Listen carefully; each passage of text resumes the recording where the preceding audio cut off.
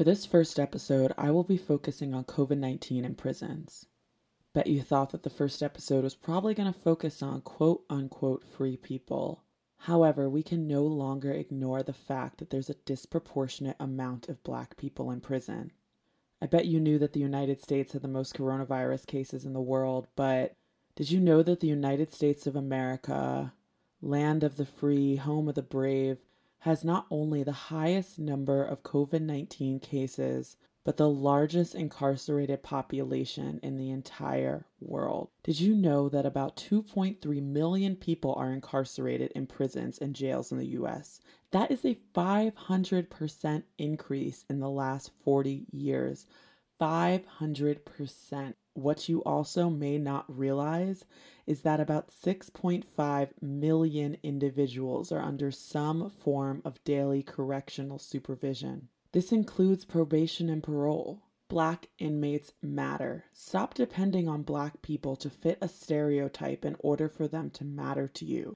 Open your mind and understand that COVID-19 is not just impacting Black people with privilege, or rather, the illusion of freedom. Stop neglecting our systemic and systematic oppression. Stop ignoring the connection between our oppression and this country's history of slavery and the current prison system. This is Decolonizing Science. If you listen, we all glisten. No more friction, take a seat. We are driven with ambition. No more prisons, hit delete. Abolition is the mission. These conditions, the receipt. No surrender, no retreat. Always fight until we free, till we free. I just need to breathe. Why not let us be? I just want some peace. Should be loving me. I just need to breathe. Why not let us be? We just want some peace, followed up with equity. Black is beautiful, don't you forget. Not disputable, come with respect. My melanin, beautiful, what you expect. Black is beautiful, don't you forget, don't forget.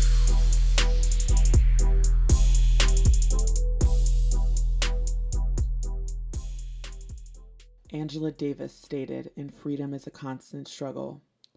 The very existence of the prison forecloses the kinds of discussions that we need in order to imagine the possibility of eradicating these behaviors.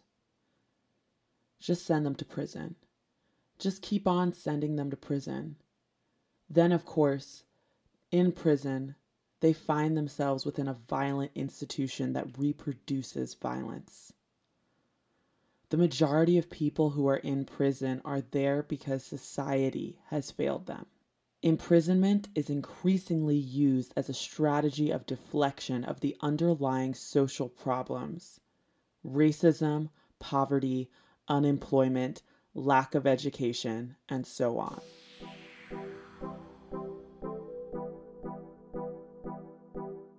Did you know that Black men only make up 6.5% of the U.S. population, but 40% of the prison population?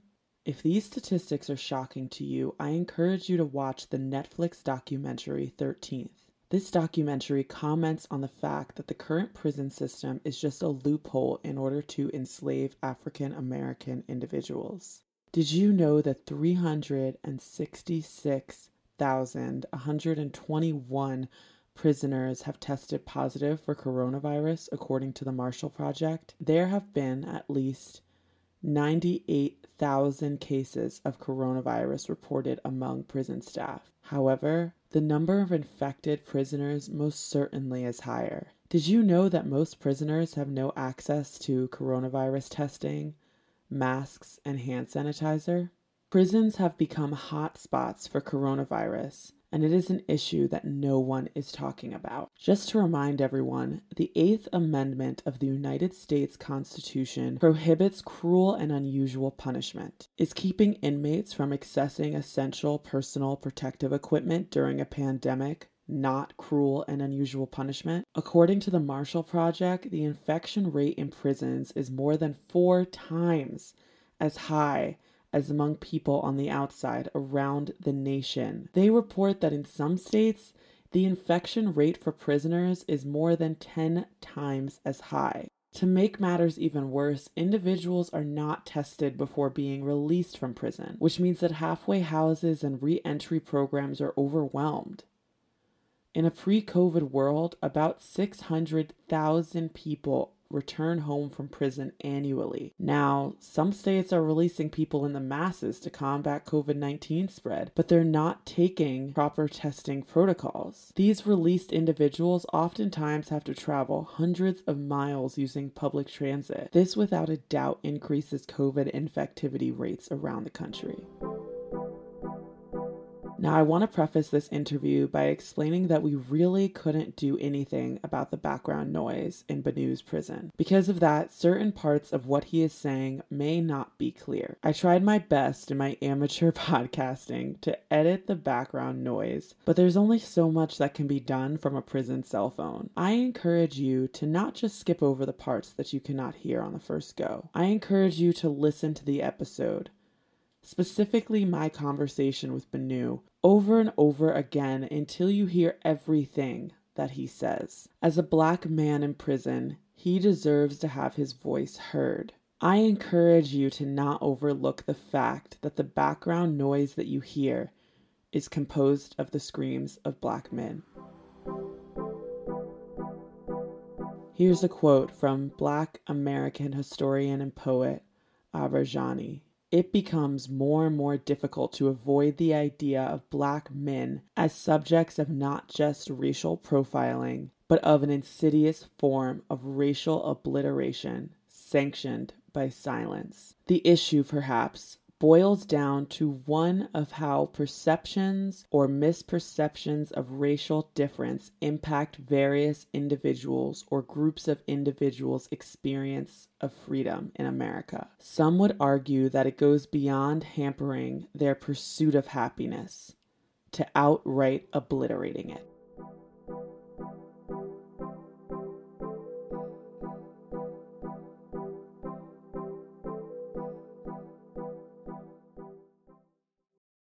Can you hear me? You there? Okay, I got my headphones on. Okay, so oh, you're already recording. Okay. Yeah, I can hear you.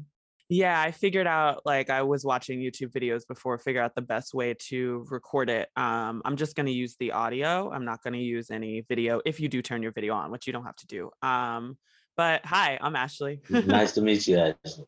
I'm Benu. You said your name is Banu? Yes. All right, word. I'm the founder of Free Alabama Movement, also the executive director of the initiative we're rolling out right now called the National Freedom Movement. It's a nationwide building agenda that we're working on to connect the men and women on the inside. We feel like we have to be connected in this fight that we're in. So that's what the National Freedom Movement is doing. We're trying to build that alliance around the United States, 2.5 million strong. Wow, that's super impressive. Do you want to share where you're located? I'm currently incarcerated in the Alabama Department of Corrections. This is my 22nd year of incarcerated. I was wrongfully convicted in 2001. I have been fighting for justice and fighting for my freedom ever since then. I've kind of given up on justice. I realize it doesn't exist. So right now I want my freedom back, and there's nothing that they can do to make this just. Being separated from my family, separated from my then wife, my children who were 7 and 4 at the time, everything that I've missed that I'll never be able to replace, there's nothing that they can do to render justice to me. That's why I say I'm fighting for my freedom now, because prospect for justice have long since passed by. Do you feel like part of the reason why justice doesn't feel attainable is because it's mostly controlled by white folks? Yes, it's controlled by the system, and it's not just for white folks. And you didn't say that. You said mostly, and I agree with you. Yes, it's mostly controlled by white people, but it's 100% controlled by the idealism and ideology of white supremacy. So whether they're Black people, brown people, whatever other ethnicities or race or whatnot that occupy those spaces, the only way they'll be able to get to the upper echelons and the control centers and power centers is if they adhere to the ideology, which is white supremacy. That may not be the way that it's presented to them, but ultimately in its expression, that's exactly what it is. Would you be interested in talking about the wrongful conviction? You don't have to if you're not interested. Yeah, it's no problem. I profiled my case. It's not possible to talk about the entirety of the case. Right. Another black man was convicted in the black community, and they arrested a guy and they picked him up. And this guy ultimately became the state's witness that testified against me and implicated me in the crime. After turning state witness, when he got on the witness stand, he denied having any kind of deal or anything in place with the state.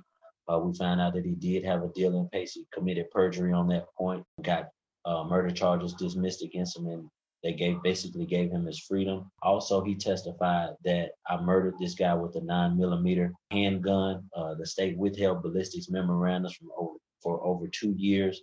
We were able to subpoena those ballistics memorandums from the Department of Forensic Science. We found out that this man was actually murdered with a .380 caliber weapon. They never told us the victim in the case, his original death was ruled asphyxiation. They told us that they had received new information. They went and exhumed the body, got a second pathologist, got a second death report, second autopsy report, came back with a second indictment. I learned the day that I went to trial that I was being tried on a whole different indictment for a gunshot. And the second pathologist came to trial, but neither the first autopsy report or the first autopsy report were admitted into evidence. The first pathologist did not come to trial. I was able to reach him after trial. He provided me an email statement explaining the misconduct by the second prosecutor and told me that basically they manipulated the cause of death. And these are his words, not mine. I have these documents to substantiate that. So those are just some of the things that went on in the wrongfulness of my conviction. In a nutshell, that is what it is, but there's nothing spectacular about my case. People are being released around the country every day for the prosecutors and stuff, falsifying testimony, such as witnesses having deals that they deny, or in the scientific realm of evidence, ballistics memorandums. They're charging people with committing murders with different type of murder weapons or different type of methods, and then we find out later that they withheld exculpatory or information that would have exonerated people. So those are just some of the things that I'm going to fight for my freedom. Right. And these are some common themes that we see in other cases. I'm really sorry that this has happened, but I'm happy to have you on the podcast to share your story and hopefully get the word out there. So I definitely appreciate you for being here. I wanted to talk to you about coronavirus in prisons. I know that we had talked earlier and you had mentioned that the situation was really, really bad and that you didn't have access to proper PPE. I was just wondering if you could talk about how your institution has handled the pandemic or not handled the pandemic.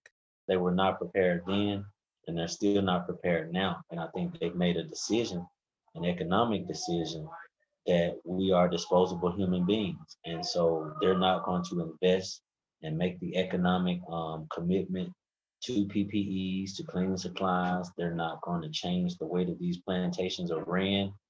And we're feeling it, we're seeing it. People are not aware of the dire consequences that we are facing inside with COVID-19. I mean, just from a basic educational standpoint, I mean, we still know very little about it. They'll put out one or two little notices, memorandums, but we don't have the resource material. We don't have access to the internet. We don't have the ability to really research and understand.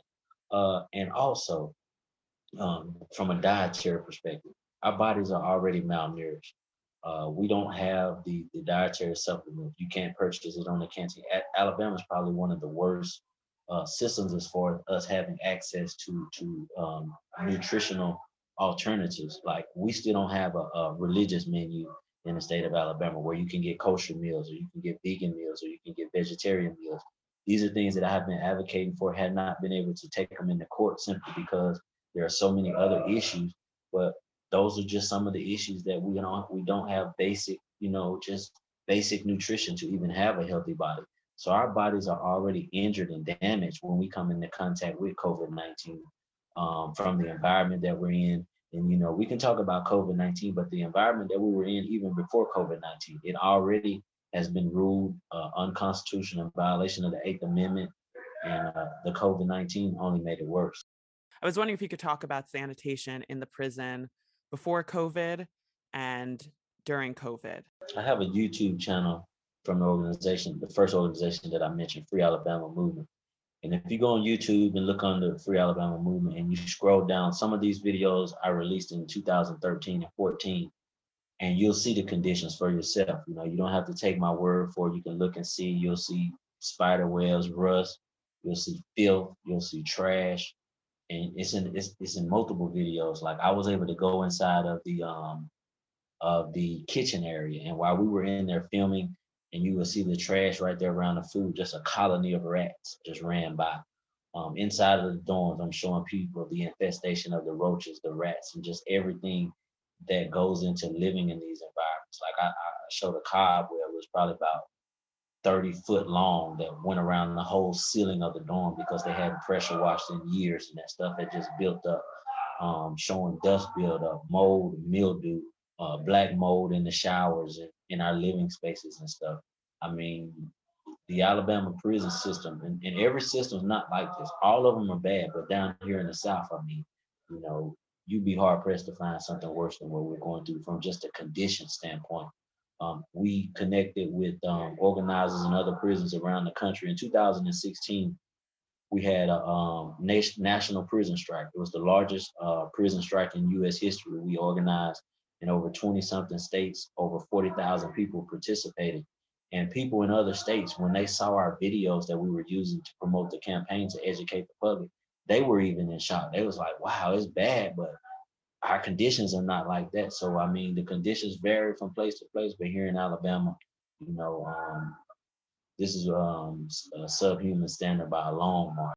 Right. And are you comfortable with people going to your YouTube channel and watching those videos? Are they public? There's about 200 of them on the channel that are already public. They've been Okay. around for years, and so yeah, it's for anyone to consume. Just like I said, I have a catalog probably about 500, 600 something videos. You know, just to pat myself on the back, I want to have. I say this, and not in no competition with none of the brothers. And I would love for brothers to get in competition with me on this. But I want to have the large. I want to have the largest video catalog by a person who's incarcerated in the world to show these conditions. But I'd be happy that if someone wants to come and try to knock me off of that, to come on and do it, because we have to get this information out. People have to see in order to understand, because they can listen to us, but they can't feel us. They can't just, it just doesn't, it's so far removed from the reality of the propaganda of what people think prisons are like that they can't, it's inconceivable. And so these videos brings them closer to the reality. And this is what inspires and moves people. And we were able to inspire people around the world. So for the folks that aren't able to watch the YouTube video or want some context of what's in the YouTube video, can you talk specifically about what the prison has failed to do in regards to handling the pandemic? The first thing that they fail to do is to address the fact that we can't socially distance. You saw the videos, you see we're sleeping within a space of 6 feet. Upwards of 8 human beings occupied that space. Before the pandemic, the Alabama prison system was the most overcrowded prison system in the nation, and it was by a long margin. We have some prisons that are over 300% occupancy. The prison system as a whole is almost 200% occupancy.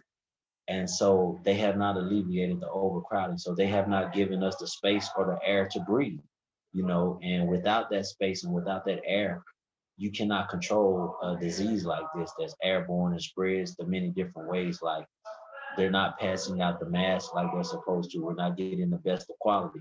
But in addition to that, you're talking about an environment where the drug epidemic inside of the prisons is worse than the pandemic, if you ask me. Right. And I say that for this reason. A drug addict, when he's on these drugs around here, if he's got a mask, he's gonna sell it. He's not gonna bathe.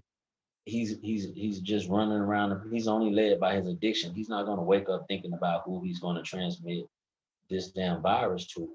And he's just spreading it all over the place. And so the drug epidemic with the addictions levels, and I'm not talking about no weed, I'm talking about fentanyl, heroin, ice, meth, this prison drug flocka that's literally killing people. It's kind of like off of the bath salt and that line of drug. And this stuff is just, it's every prison system in the country. People have probably saw the wigging out videos. It's shocking to hear that people are being forced to sell their masks.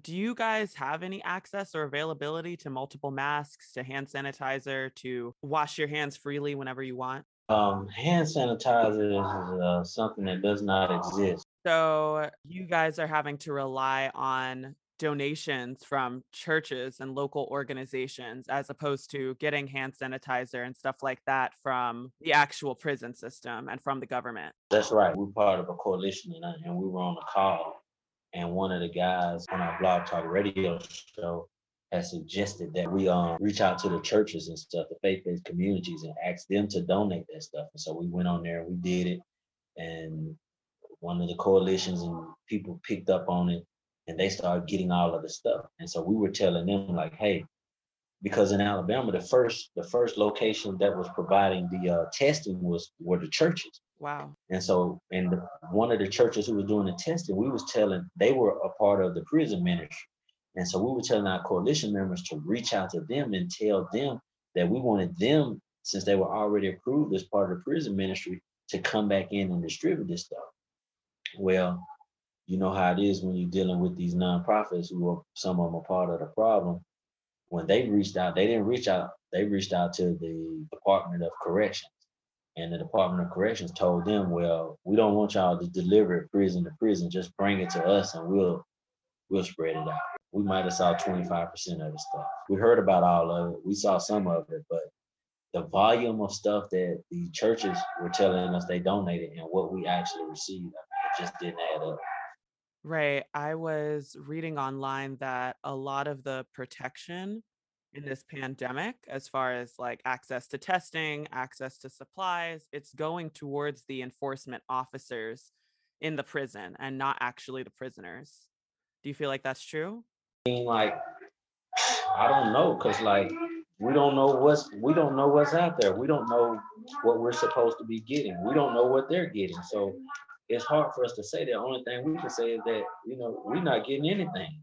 So and the officers are walking around here like they don't wear masks. They don't.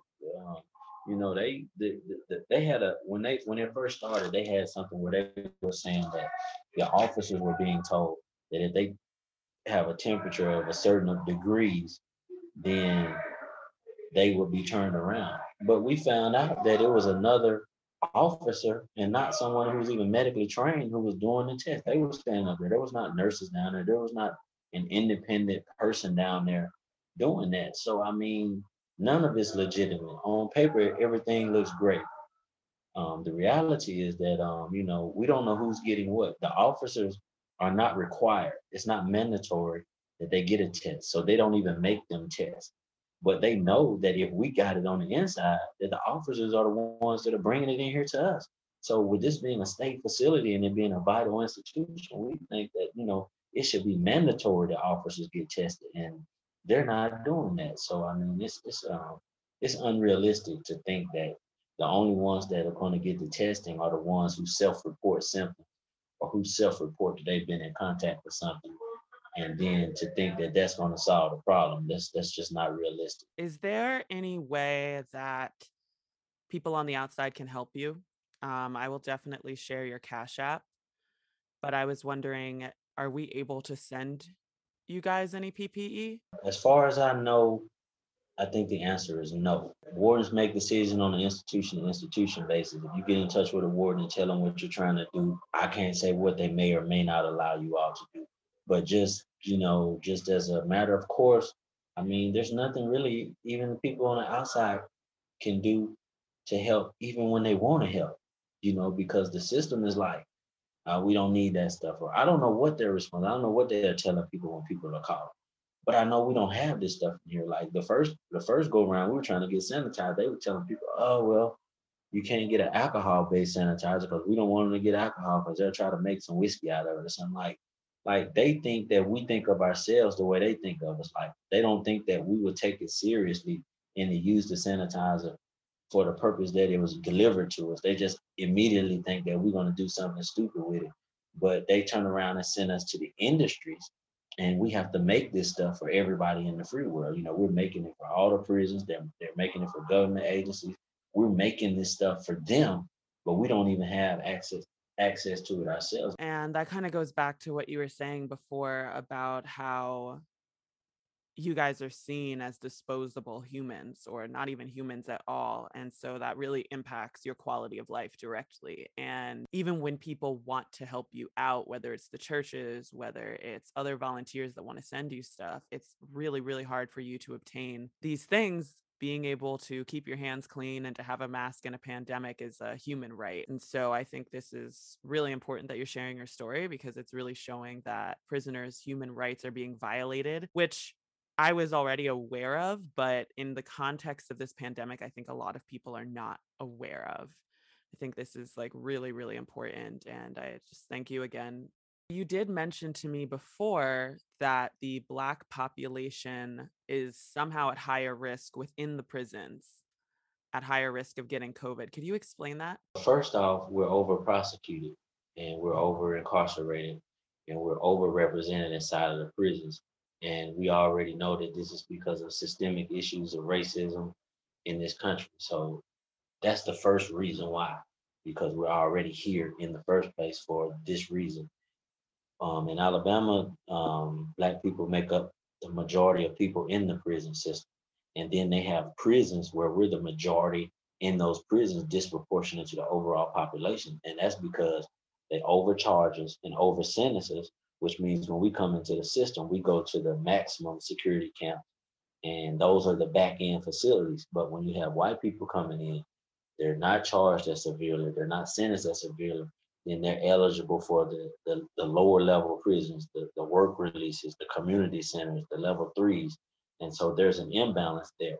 And so with us already being the overwhelming majority, and we're concentrated in these different areas, like these prisons have the least amount of access even to sunlight, and so like even in a facility where there's a semblance of a racial balance, which there isn't one, except for the new maximum security prison because they just made it a maximum security prison. Prior to that, it was an overwhelmingly white prison, and there's no way that you should have an overwhelmingly white prison system in a system that's overwhelmingly black. But that system, that prison limestone had the most resources. It had the best, what I'm saying, of whatever you needed as far as rehabilitation, outside support.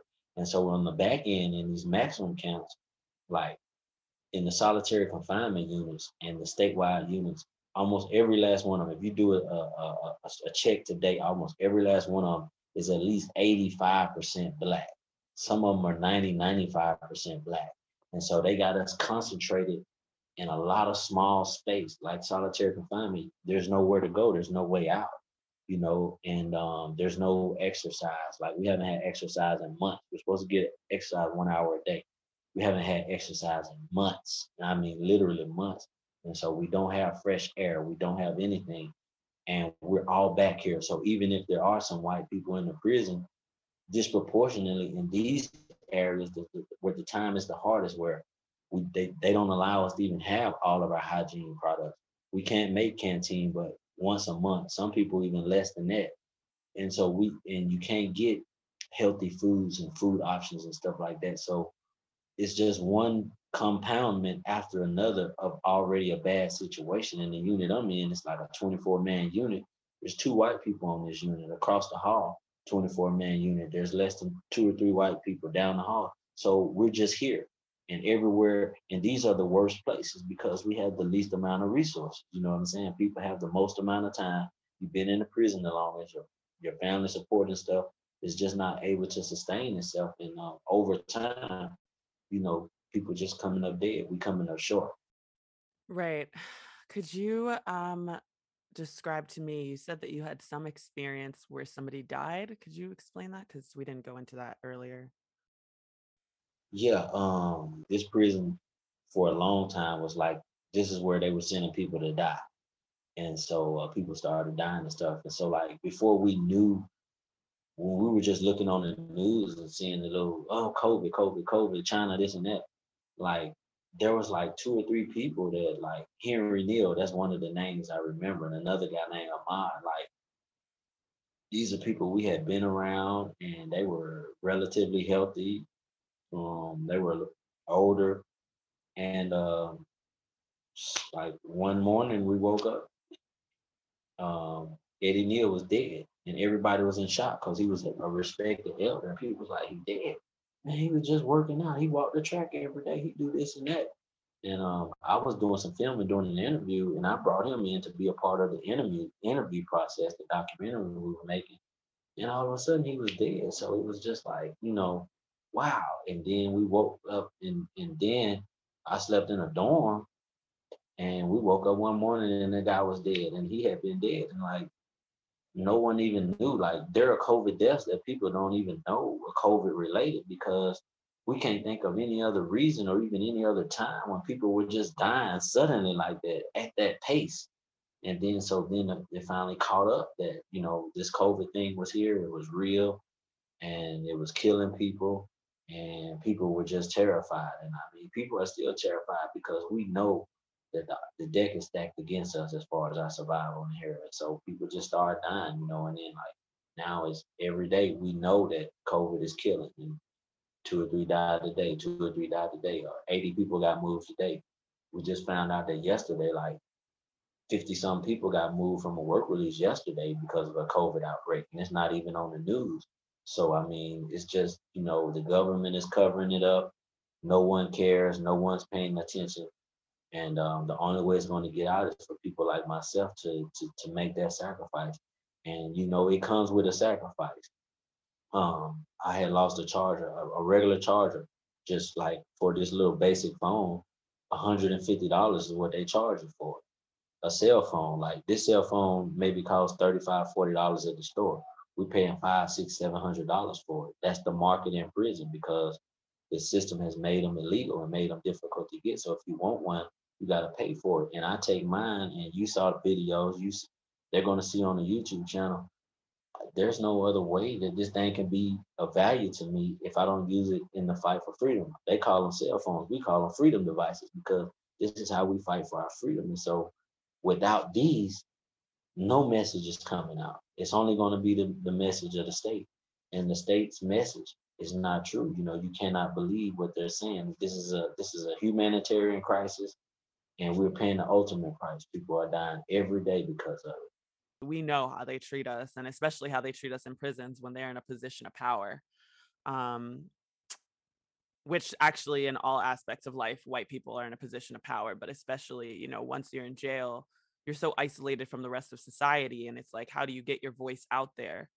So I just think that it's this really messed up situation because they just throw people into cells and then they think it's supposed to rehabilitate or get them straight. And it's just like you're putting people in terrible conditions. And that are not conducive to like good mental health and to rehabilitation or restorative justice in any way. And so it's just honestly another form of slavery. It's straight up slavery.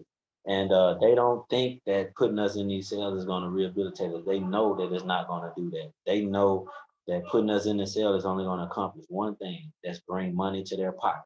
They don't even think about no rehabilitation or none of that. They could care less about it. You know what I'm saying? These are slave plantations, plain and simple, And I also wanted to add, I don't know how they know, I want to make sure I plug this in.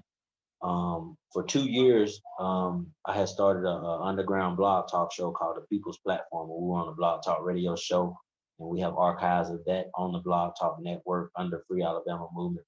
But we started it back working with a group called Abolition Today. It's ran by Max Parthis. And we're on every Thursday night, 7 o'clock p.m. Central Standard Time. And all of the hosts are people who are incarcerated. We do invite people on. You can come on and press one and speak. You can view it online. We'll be online tonight, starting at 7 o'clock Central PM. But we use social media platforms. We have a Twitter, we have a Facebook, we have an Instagram, we have a WordPress blog. We're getting a website built. We're doing everything we can while we can to get the message out, because if we don't get the message out and show people what's really going on, we're dealing with a situation right now where we've been dealing with a prison where they've been brutalizing and beating and murdering people since it's been around. And we just had another incident this Saturday, a very high profile activist and a couple of more guys were like savagely beaten. I'm talking about head busted in multiple places, broken bones all in their face. One of them, both of his hands are broken. Just one type of injury after another. Teeth knocked out all the way at the root, ribs, just everything. And so we've been fighting against this kind of stuff. And these people are doing this despite the fact that they're currently under federal investigation. There's currently a federal lawsuit against the entire prison system. The Alabama prison system is in the spotlight, unlike any other prison system right now. And they're still beating people to death. They beat 3 people to death last year, and they're off to this same kind of start this year. They're beating people to death. Okay. Yeah. Jesus. What is healthcare like in prison? Do you have access to healthcare? Do you get access to yearly annual physicals? Do you get access to healthcare when you're sick or when you need help? If people are familiar with these private prisons, then they know that healthcare is a for-profit business too. And in prisons, it's no different. They cut back on services. So, like, I mean, just people have to be realistic and understand the state does not want to pay for our healthcare anyway. And so, what we're getting is like, there's so many stories of guys who went up there, oh, take a couple of Tylenol, they go back and die in their bed because they have massive heart attacks or something like that. I mean, you're supposed to, like, if I'm going through an issue right now, I'm in a dorm where there are no office. So if I'm going through an issue right now, we've been on this call for almost an hour. We haven't ended the call yet. I don't know if you noticed that, but we haven't ended the call yet. So they let you know that at least in the last hour, if I was on the floor dying, I'd be dead because no one's came by to check on me in at least an hour. And so this may go on for a couple of more hours. And the healthcare, in order for me to get attention, I got to fill out what they call a sick call slip. They'll pick that up and they'll put me on the list for a triage screening tomorrow or something like that. If I get on the door and say I'm having chest pains or something like that, then under law they're required to get me out. But even in doing that, like, how I'm gonna get up and get to the door to say I'm having chest pains if my chest pains have debilitated me or incapacitated me and I can't move because they're not coming around doing any checks. Like, we're just in here. We're in here, we're fending for ourselves. And you just gotta hope that the universe is gonna take care of you until you can get to a better place. So you're basically saying that you can't rely on the healthcare system at all, and you can't rely on people to actually listen to your symptoms or even like attend to them in a fast manner. No, no, no, that's not the way it works. That's not the way it works. Like, I mean, you may see a doctor. Most of the time we see nurse practitioners. Like, for you to actually get in front of a doctor, you're gonna have to have a I don't even know how to see a doctor. I'm fixing to say, because if you got holes in your body, they're gonna send you out in an ambulance. You can go to the free world doctor, but how do you actually see a doctor inside of a prison? Like, I don't know exactly what you would have to do. Maybe if you have some kind of long-term serious thing like a heart issue or something, then maybe have you seeing a cardiologist or something like that. But I don't know if those people come to the prison or if you have to go out to see them. And mind you, I've been in prison 22 years. I've worked in the infirmary, and I can't tell you exactly how to actually get in front of, like, I can't just say, well, I need to see the doctor for this. I can't go up there and see the nurse and say, well, I want to see the doctor, because there's not a process for you to say, I want to see the doctor. They'll let you know if you need to see a doctor or not. Basically, what you're saying is it's extremely hard for you to be able to advocate for your health. Right, right.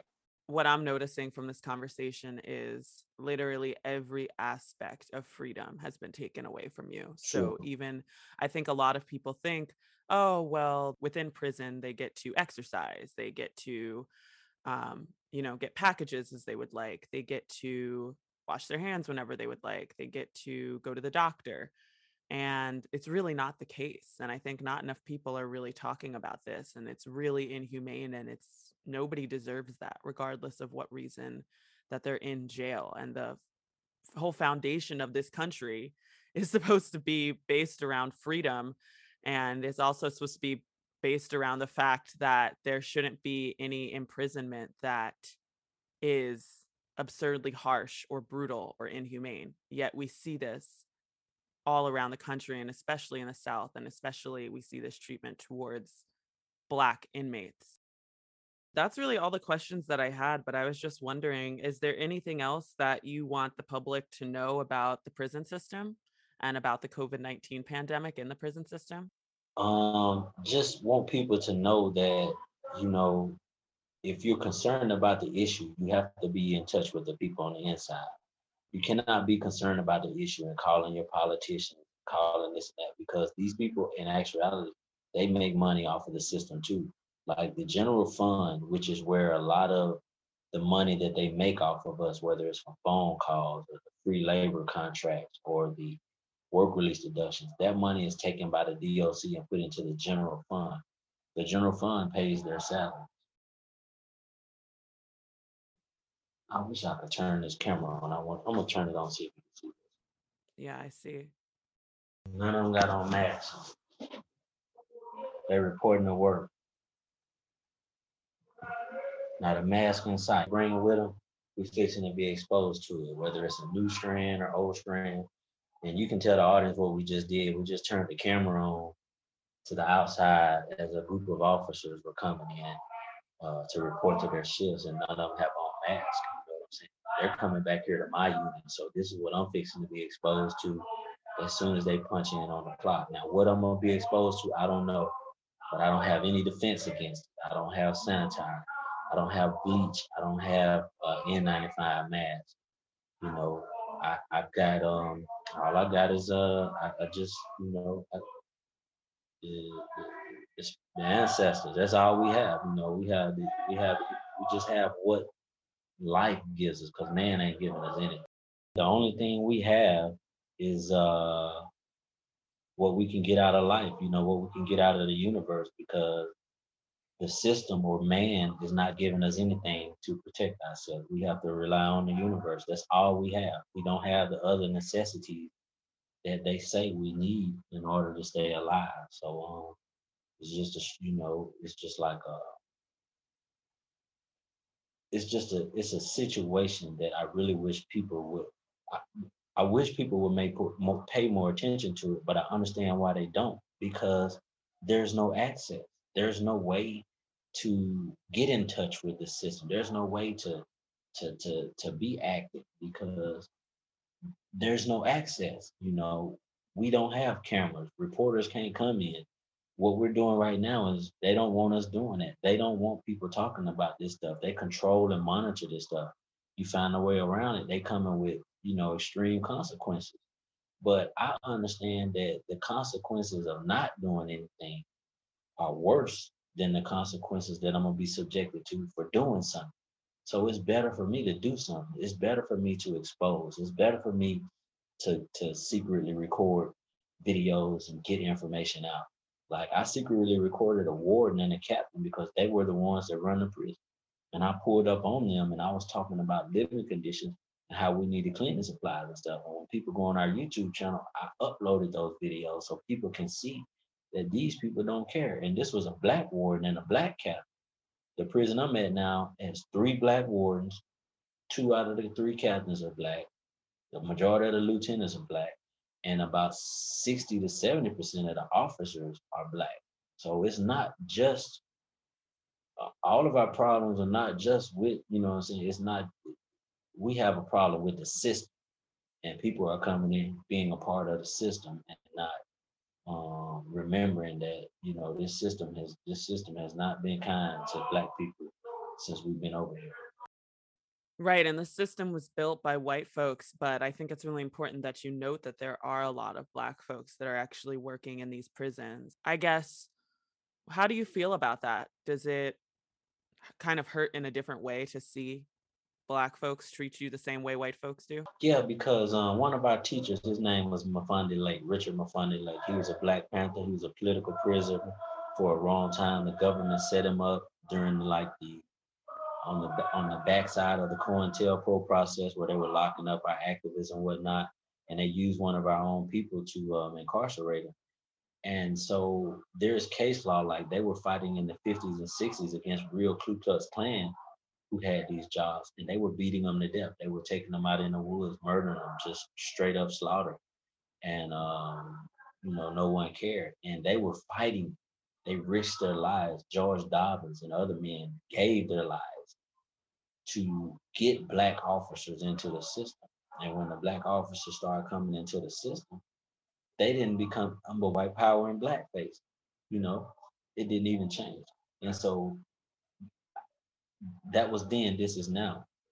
They came in small numbers after the Civil Rights Act, but they were not supervisors and stuff. So it was like, okay, well, when they get to be supervisors and stuff, now they control all of this stuff. They've been wardens, they've been commissioners. Just one state over in Mississippi, they had a black commissioner. He's in federal prison now for what he was doing to our people who were incarcerated over there. We've had black associate commissioners and stuff here in Alabama. They've been fired off the job for what they were doing to us, and we were the ones that exposed them. You know, our movement started because of the oppression that we were being subjected to by a black warden named Carter Davenport. He's the reason why Free Alabama movement came to existence. He was worse than Bull Connor. People saw the hose pipes and the guard dogs being sicked on our people in Birmingham in the 60s. Well, he was unleashing these death squads on us, these police officers with the mace. Instead of a fire hose, it was mace. And and it was still the club. We were getting clubbed and we were getting beaten. And he was just, I mean, taking, pressing. And we was like, hey, we ain't gonna survive like this. We got to do something. And so that oppression gave birth to Free Alabama movement. And this was oppression that was coming from a black man who was appointed and promoted by another black man, Grant Cullen. And both of those people have been forced out. We forced both of them out through organizing intensity over a several year period before we could make them understand that this movement was not going to go away. And eventually they were able to break the momentum and whatnot. But before they broke our momentum, we sent a clear message that we here to fight to the end. And we fought and fought and fought and fought. In the end, it's not a ride. We still fight. We licking our wounds, we regrouping, and we rebuilding, but we constantly on the move. I promise that I will do whatever it takes to get this message out here, and I'll definitely look at the freedom movement. I'll post links to the YouTube stuff. I guess the last thing I'll say is, how can people get in touch with the movement and what you're doing? So if you just want to share an email or a website or an Instagram. Okay, I'm getting my email and my website built. This process. If anybody wants to help, I really need help getting it complete. I need it. I need some people who have high skills in that. Our emails, the National Freedom Movement, which is the national organizing initiative that I'm doing, to reach guys and women on the inside and to unify us. You know, I can't overemphasize that enough. We need help uniting on the inside. And so the National Freedom Movement, which is leading that, and we're building an alliance on the inside while at the same time building a network on the outside that'll be devoted to that and only that, because we meet a lot of outside organizations that do work in this area, but that's not their primary focus. Where we're building outside structure from the ground up, that's the only thing they're going to do. And we're going to get office space, and we're going to get volunteers, and we're going to get collect phone lines, we're going to get printers, copy machines, and we're going to print pamphlets and newsletters, and it's not going to the street, it's coming inside of the prisons to help us unify and send a unified message that we all need to come together and get involved in the struggle.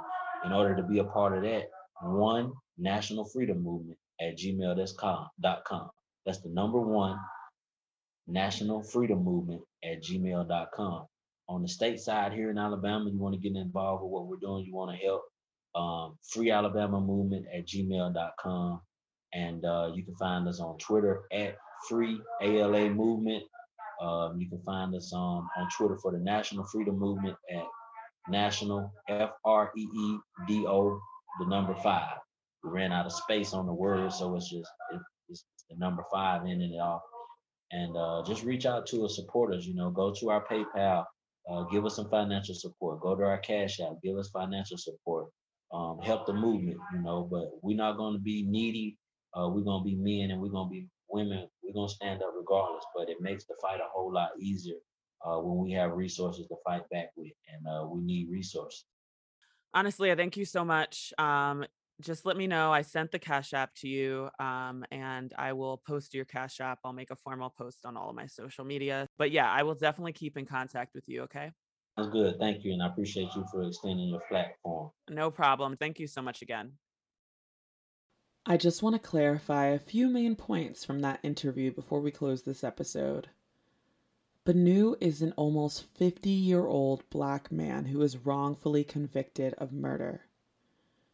Banu is reporting that access to coronavirus testing, masks and hand sanitizer, and even soap are not being provided by the federal or state government to prisoners. Prisoners are having to rely on donations from local churches. I feel like this highlights the importance of mutual aid groups in our community. To clarify, they had to reach out to prison ministry in order to get the materials that they needed to advocate for their own health. Saying Black inmates matter is not enough. Prove that Black inmates matter. Share this episode. Share the statistics that you learned today. Start to talk to people about COVID-19 in prisons and hold yourself accountable to spread the word. I'm not creating this podcast in order to listen to my own voice. I feel that people, especially Black and Indigenous people in this country, need to have their voices amplified. Racism extends beyond day-to-day microaggressions or even blatant expressions of racism. We need to unpack what systematic and systemic racism truly means. Let me put it this way. Nodding your head in conversations about racism isn't enough. Know the statistics. Share the facts. Amplify the voices of other people. This is not about identity politics. This is about life or death. This is not about being a scientist. This is about being a human and treating other people like humans. Our society has an issue with ignoring the ramifications of slavery and acknowledging that the prison system is outright slavery. The goal of this podcast is not just to start the conversation, but to push people to make the next step, which is actionable change right now. Especially in neoliberal society, we tend to focus on just having the conversation, just having a diversity and inclusion seminar, just hiring somebody to be a diversity officer within our institutions. But that's not enough. Very few people genuinely talk about what comes next after we acknowledge racism. All we are doing is just continuing to ignore the systematic enslavement of Black people. I hope you keep listening to this podcast. I hope you share the things that you learn, and I hope that you recognize that this is not a cry for pity. This is not a sign of weakness. This is us telling you that we absolutely refuse to back down. We never have, and we never will. We have been fighting for hundreds of years, and we will not stop. And for the Black folks listening to this podcast, we need to stand together. The fact that we can listen to the story of Banu out of leisure or for education shows the immense privilege that we have. Banu is literally fighting for his life and fighting for his freedom. As he mentioned himself, the opportunity for justice is over. As Black people who are not incarcerated, we need to acknowledge our privilege, but we also need to acknowledge that we are enslaved by white supremacy. The reason why I know this is because so few people that speak on police brutality have actually taken the time to talk to an inmate. Part of acknowledging that privilege is that whatever differences we may have with each other are irrelevant when our brothers and sisters are in chains behind bars in a pandemic that kills us outside of prison at a rate 2.1 times higher than white folks. As Banu mentioned, we can talk about police brutality all that we would like, but if we are not having conversations with inmates and amplifying their voices, it doesn't serve much purpose truly. As Black people, we need to stick together. As Malcolm X once said, our unity shocked them, and we should continue to shock the white man by working together. For everyone listening to this, Banu's Cash App is FAMARMY. That is FAMARMY. Please consider donating money to this inmate. Reparations should not just go to individuals who you deem as docile enough or eloquent enough to deserve your money. Banu took a huge risk talking to me, and we need to, as a community, brainstorm ways to help him. Please visit decolonizingscience.org to see sources for today's episode. The goal of this podcast is not to be your weekly standalone acknowledgement of racism. Put in the effort to continue your education based off of what you learn in these episodes. Follow at decolonizingsci on Instagram and Twitter. Email decolonizingsci@gmail.com if you're interested in speaking on the podcast or making recommendations for future episodes. Decolonizing Science is written and produced entirely by me, so please Venmo or Cash App Decolonizing Science to make future episodes and promotion possible. If someone you know is struggling with depression or thoughts of suicide, please visit suicidepreventionlifeline.org or call 1-800-273-8255.